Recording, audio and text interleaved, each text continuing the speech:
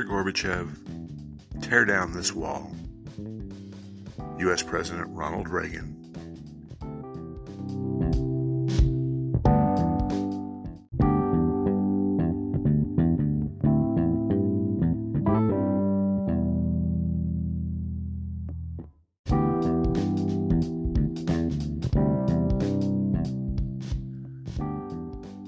Welcome to the Revisionist History Podcast, where we set the historical record straight, no matter who it might offend.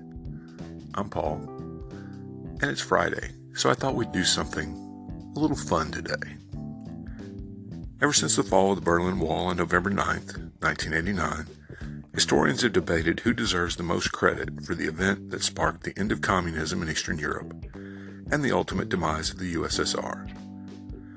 Many will point to U.S. President Ronald Reagan and his Tear Down This Wall speech, as well as the arms race he triggered that bankrupted the Soviet Union. Some will argue that it was the policies of Soviet President Mikhail Gorbachev. Still others insist that it was Pope John Paul II, the Pope from then-communist Poland, who brought down communism. That's actually something I did an episode on a while back. And surely the 500,000 people who gathered at the wall that November played a key role. Now, for the past 34 years, I've believed it was the combination of the three men mentioned before, Reagan, Gorbachev, and John Paul II, who were the key figures in the fall of the Berlin Wall. But some recent research proves that I was wrong. The truth has been right in front of my eyes, or more accurately, my ears, all along. Every single day, in fact. Because like so much else in life, the answer to the question is Bruce Springsteen and the E Street Band. You might think I've finally lost my mind in my adoration of the Bard from the Garden State, but I haven't. Ronald Reagan toiled against the communists his whole life. Gorbachev had absolute power to change things in the Soviet bloc from 1985 forward, and John Paul II had been Pope for 11 years when the wall fell. During all this time, things remained the same. Then, on July 19th, 1988, Bruce Springsteen and the E Street Band played a concert in East Berlin in front of 160,000 fans. And 16 months later, the wall was gone. Coincidence? Don't be ridiculous. The 31-song set list that he played that day would have been enough to cause them to rip the wall down just to get to Western music.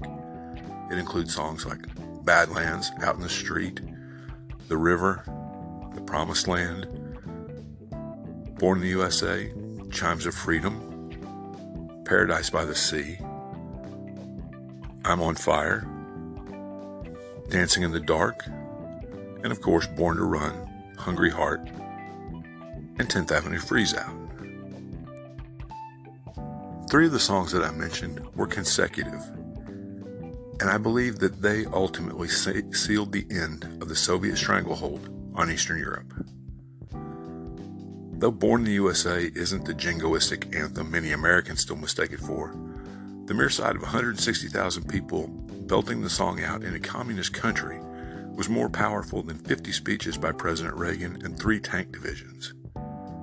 He followed it up with Chimes of Freedom, the Bob Dylan tune whose message could not be missed, and in what has to be a one-time only event for Bruce Springsteen, gave a message to the crowd in German. Broken German, but German nonetheless.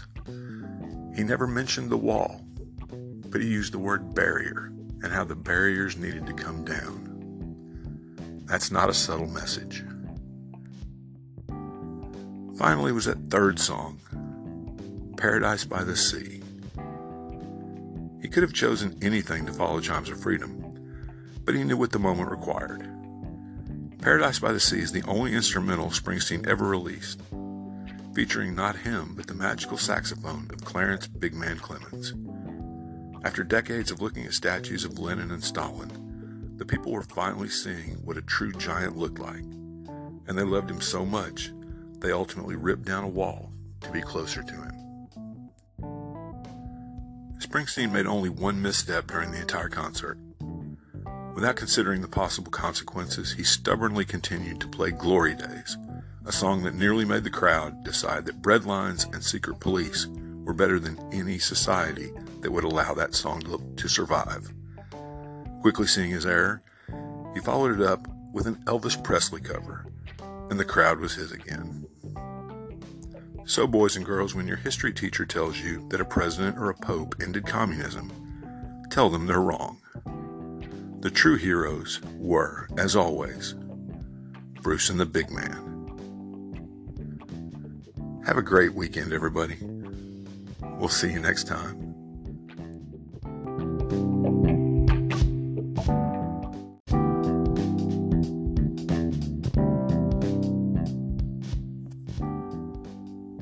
Thanks for listening to today's episode. I hope you found it both informative and entertaining. If you'd like to help us keep episodes like this coming, please consider clicking on the Support This Podcast link in the show notes. Thanks a lot.